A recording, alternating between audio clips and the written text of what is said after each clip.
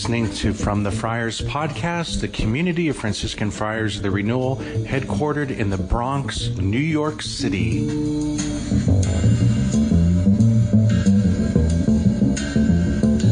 Reading from the Holy Gospel according to Luke. Glory to you, O Lord. On a Sabbath, Jesus went to dine at the home of one of the leading Pharisees.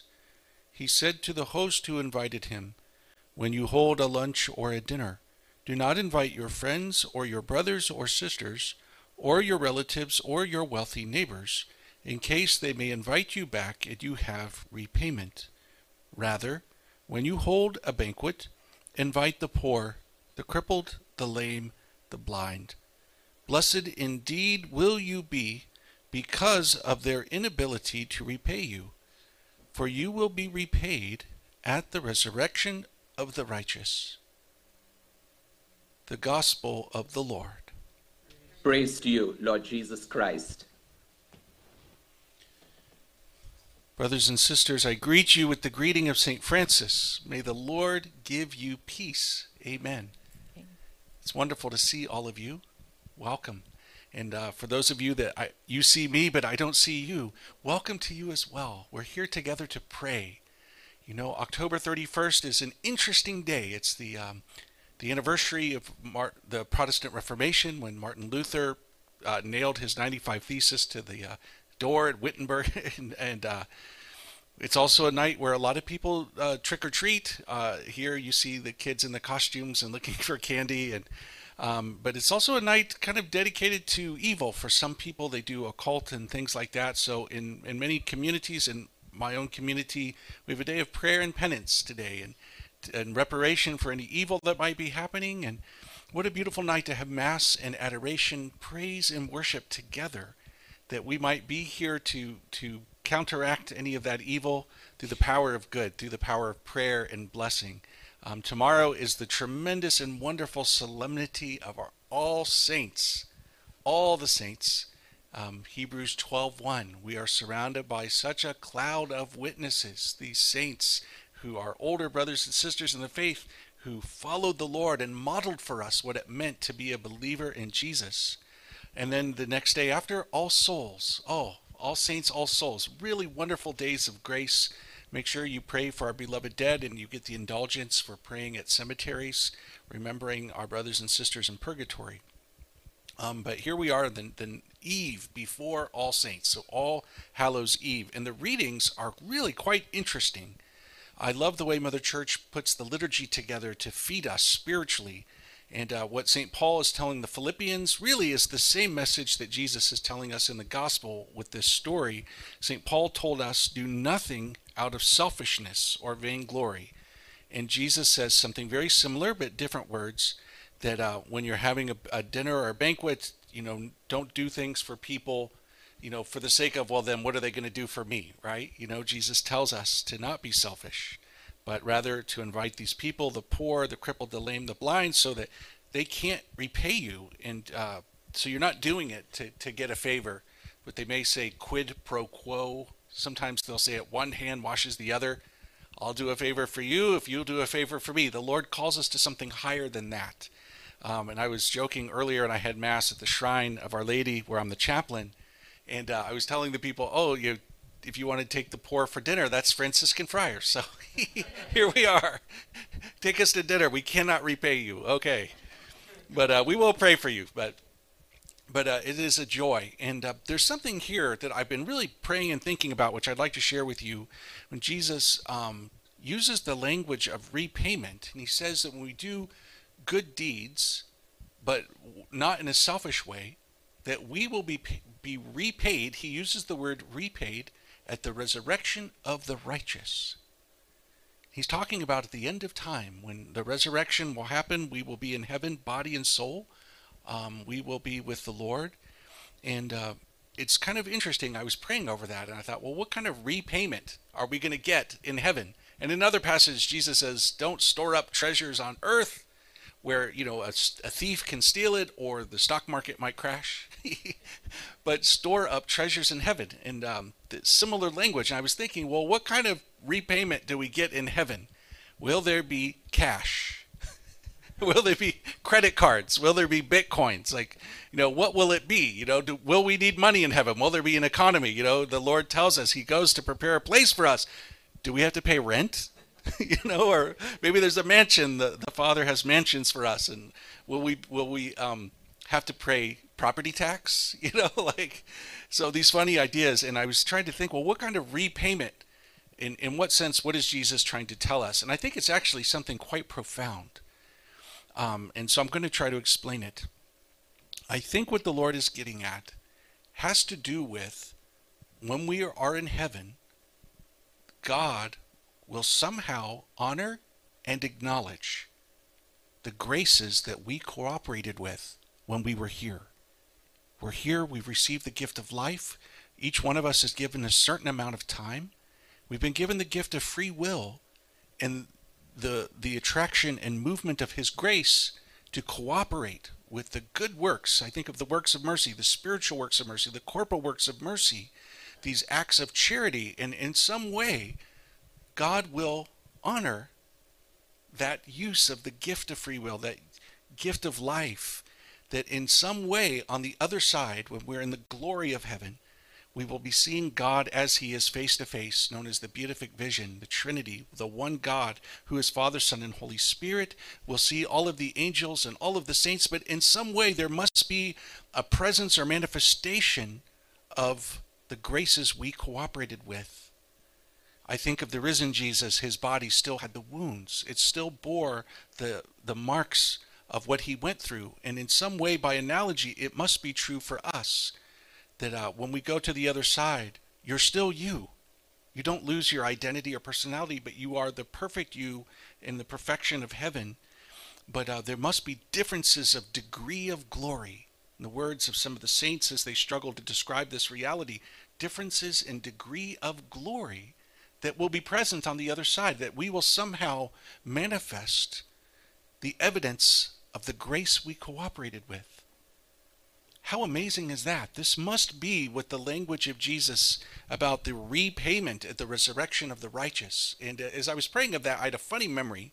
When I was a boy, I was in Cub Scouts and then in Boy Scouts. I don't know if any of you did Scouts as a little one, but when you're in Scouts, there's a program and there's a uniform you wear. So you have this uniform, and on the uniform there are different badges and different insignia that you get to. And when you're a kid, you really get into that. And I had this memory of these little patches that you could get, and each one of those patches represented some sort of task that you accomplished. We called them merit badges. That if there was a task for tying knots and ropes. As Franciscans, we should get all those patches, right? Franciscans wear the rope with the knots for our vows. And so you would do that, and I remember doing these different tasks, and there was all sorts of different categories and interesting things, and then you would get the patch, and you would come to your mom, and she would sew the patch on your shirt, and you would see the boys with all the different patches and the merit badges all over your uniform, which is somehow an expression or evidence of this thing that you had accomplished these different goals. And what I didn't realize at the time, but which became clear to me later as an adult, is all of those things were actually really good things. And while there was a merit badge to be put on the uniform, what was really happening was a formation of character. You accomplished all these different goals and tasks. It was usually something virtuous and good. And so it reminds me a little bit of when the church offers an indulgence to certain prayers and penances. It's like the church's way of encouraging us. But there must be some manifestation of that reality on the other side when we're in heaven, that within our own presence, there is somehow evidence of the graces we cooperated with. This must be what the Lord means by this mysterious repayment that awaits us. In another place, Jesus says that even if you give a cup of cold water to a prophet, God the Father will give you a reward. He uses the word reward. How interesting, that on the other side, we will bear in the words of St. Paul, the pledge of glory. This manifestation of the graces that we cooperated with in this life. I find that idea extremely encouraging as we go through our day. If you have the grace to open your eyes and, okay, I've got another day, Lord, what am I going to do in these hours that are before me? And so the Lord invites us to a greater generosity given for time in prayer. Spending time with the Lord, getting to know him, reading the Bible, the Word, allowing him to speak, and then works of charity and ministry and gestures of forgiveness and kindness and compassion. All of that is a working of grace, and it does something to us. So it's not like there's some sort of badge or patch that we'll have long white robes in heaven, according to the book of Revelation, but rather something interior. This character formation, this quality of holiness that is present. And that's what we especially celebrate tomorrow on the Feast of All Saints. But all of us are on our way, aren't we? We're on our way to holiness, to fidelity, to being followers of Jesus. And that his life, the grace, the working of the Holy Spirit, the life of Jesus is present in our life as members of his body, the church. And as we cooperate with his grace, we grow in his glory. And for that, we give thanks this night. Amen. Amen. Now let us stand, trusting in the Lord's love and concern for us. We offer him our prayers. For the leaders in the church, may the Lord continue to bless them with vitality and health, and help them to grow in holiness. Let us pray to the Lord. Lord, hear our prayer. For those in positions of leadership in the judicial system, may the Holy Spirit guide their hearts as they balance justice and mercy. Let us pray to the Lord. Lord, hear our prayer. For those who suffer oppression for their belief in Christ, may God protect and sustain them. And for the conversion of heart for the enemies of the church, we pray to the Lord. Lord, hear our prayer. For those gathered here, may God hear and answer our prayers, for eyes to see and ears to hear those in need. Let us pray to the Lord. Lord, hear our prayer. And for those who have died, may they rest in the joy of God's heavenly kingdom. Let us pray to the Lord. Lord, hear our prayer. And for all of those intentions that we hold in our hearts, the intentions that you've dropped in the comment section on the internet, for all these intentions, that the Lord may bless and guide each need, we pray to the Lord. Lord, hear our prayer. Lord our God, you show your compassion and love to all who turn to you. Hear these prayers from your children, through Jesus Christ our Lord. Amen. Amen. When Jesus saw the crowds, he went up the mountain, and after he had sat down, his disciples came to him. He began to teach them, saying, Blessed are the poor in spirit, for theirs is the kingdom of heaven. Blessed are they who mourn, for they will be comforted. Blessed are the meek, for they will inherit the land.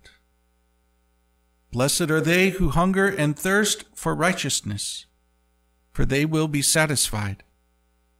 Blessed are the merciful, for they will be shown mercy. Blessed are the clean of heart, for they will see God. Blessed are the peacemakers, for they will be called children of God. Blessed are they who are persecuted for the sake of righteousness, for theirs is the kingdom of heaven. Blessed are you when they insult you and persecute you, and utter every kind of evil against you falsely because of me. Rejoice and be glad, for your reward will be great in heaven. The Gospel of the Lord. Praise to you, Lord Jesus Christ.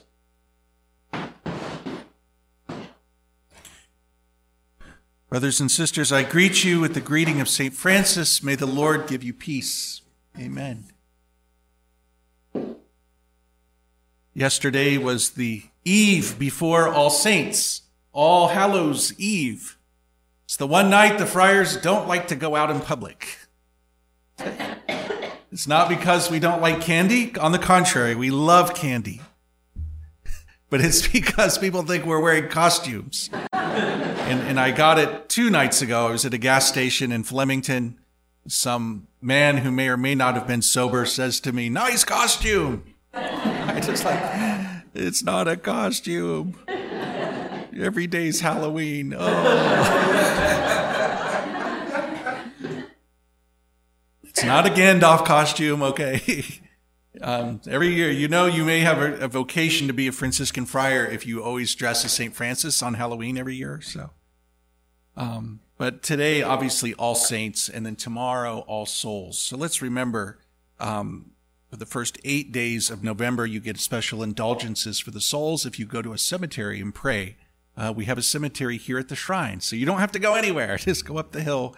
Our co-founders, Monsignor Colgan and the layman John Haffert. Yesterday was John Haffert's anniversary of passing, so go up there and cash in on those indulgences, okay? And so today, All Saints, just a tremendously beautiful and wonderful and awesome day. And it's kind of interesting. Today is a holy day of obligation. And so there's the question, why would the church do that? Why does the church use her authority to make something an obligation? It's almost as if the church has no better way than to communicate to us, her children, this is so good for you. This is so good for you. So it's an obligation. It's like the medicine for your sickness. You have to take it, but it doesn't taste good sometimes. That's okay. It helps you, so it's the church's way of saying, getting to Mass, to pray and to worship, to hear God's word, to offer ourselves and to receive Jesus in Holy Communion. It's so good for you. And of all the holy days of obligation, today is so special because it's in doing what we're doing that we become saints ourselves, receiving his grace. It's really wonderful. And so you think of the litany of all the saints, at different liturgies, for example, at religious orders taking their vows, or when a priest gets ordained, they have the litany of the saints, and you may hear, Saint so-and-so, pray for us, Saint, and you hear all those saints, and eventually you hear the name of your own, favorite saint, and you get a big smile, like that was last night. We were over at the retreat house on 57 Divine, and they had a litany of the saints, and sure enough, the father who led the litany I don't know, we didn't do all the saints, but most of them. And it was just this moment, right? It was like, saints, the saints that you love, you just get a big smile, pray for us, pray for us, pray for us. So that's wonderful. There's another angle of today's feast day, which is worth mentioning, that for all the saints who've been canonized, maybe we've got statues, we've got stained glass windows or holy cards, so many more who are unnamed and unknown, and so get ready. It's not just those who are on the roll call, but all of those who are in heaven with God. And in that first reading from Revelation chapter 7, we hear there is a great multitude which no one could count, of every nation, race, people, and tongue. They stood before the throne and before the Lamb wearing white robes, check, holding palm branches in their hands, and they cry out in a loud voice, salvation comes from our God who is seated on the throne and from the Lamb. And then there's all these other people like angels and elders and creatures, and they all just praise God. So a great multitude that no one could count. That's a lot. That's the Bible's way of saying a lot. All these saints, and every nation, race, people, and tongue. So Catholic, universal, here comes everybody. So we rejoice in those saints. I remember coming across a passage in the letters of St. Therese Little Flower, she's one of the big ones. She's in the major leagues of the saints, right? She's in the Premier League. She talks about maybe there will be saints that nobody knows about here, but when we get to heaven, we'll realize some of the greatest saints. Maybe God is reserving the knowledge of them for when we get there ourselves. I think of the widow's mite, right? She's not named in the gospel, but somebody like that who's so humble, so little, so holy, so mighty in the grace of God. And so we think of those saints. Let's not forget to ask for their prayers. There's a passage in the book of Acts where Paul is preaching to the Gentiles, and they had all these different religions and altars, and they had an altar to the unknown God. And St. Paul used that as his connection, this is the true God who is now known because he came in Jesus. So maybe we've got, who are the unknown saints? Unknown saints, pray for us,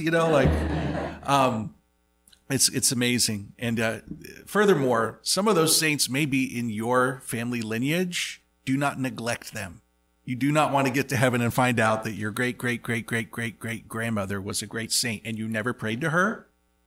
Come on. Yeah, so let's pray. Any family members who might be saints, pray for us. And that especially goes true for tomorrow. I don't know if you'll be here for tomorrow, so I'll say it today. You do not want to meet a relative who stayed in purgatory for hundreds of years because you didn't pray for them. Pray for them. Pray for them. Anyone in your family. I suspect many people in my family are in purgatory. Okay. Lord, have mercy on us all. Have mercy on us all. And ultimately, here's what needs to be said today. While it is true, the church invites us to joy and to celebration. We think of all the saints. It's the all-stars of the church, right? The saints. Ultimately, it is very clear that today is a celebration of God. We do not worship saints. We do not have devotions to saints that take away from the devotion to God, as some non-Catholics may accuse us. Rather, the celebration like today, the celebration of the saints, is ultimately a celebration of God, a celebration of the working of God's grace in history. You know, the saints are saints because of God's grace. And so it's almost like when you look at beautiful masterpieces of an artist, you know, like every piece of beautiful art is beautiful in and of itself, but ultimately reflects the gifts and talents of the artist. And today is like that. Today, on the Feast of All Saints, we're in the spiritual museum, just wandering around and looking at all the amazing art, and all of it giving praise to the one who created it, the divine artist, God himself. So today is a day to celebrate God, to thank God, to love God, to praise God. That his goodness has been radiating and permeating all of creation, especially the saints who bear witness. Each saint made in the image and likeness of God is a unique reflection of the Creator. I often think of the disco ball. You remember that, some of you? Okay, Rick, I don't know, did you go to the disco when you were younger? Okay. The disco ball, right? And there's these little mirrors there, right? And each one is offering a unique reflection of the light. I think the saints are like that. So to conclude, my favorite image of the saints, which I will share with you if you're interested in doing some research, it comes from the writings of Dante. So you know Dante's famous writings, right? Is it Inferno, Purgatorio, Paradiso, right? You know, and there's Beatrice and the whole journey. Well, at the very end, in Canto 30, he finally comes into God's presence, into heaven. And it is the imagery and the poetry, even in English, it is just so moving and beautiful. And this is what he sees. He sees one beautiful, large, white rose.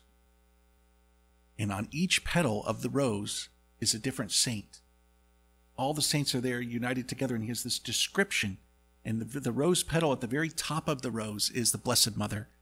And above the rose is the sun, which represents God, the Trinity. So that Mother Mary, she's the closest. And there's this whole big poetic exploration of the relationship between this white rose and the sun. And he ponders the relationship in that the rose is completely and totally dependent upon the sun, who is God. But then on the other hand, it's the rose that had been nourished and grown through the sunlight that manifests the greatness of the sun. And then from the pondering of the rose, who are all the saints, the fruit of God's light and God's grace, then from there you look up to see the sun itself. There's a whole incredible theology. It's based off of some teachings of St. Bernard of Clairvaux. But the way Dante explains this in his poetry is so edifying and deeply moving and beautiful and inspiring, and that there's a rose petal waiting for each one of us, the help of God's grace. And so it's good to remember where we're going, what's waiting for us, and then we think about how do we get there. Amen.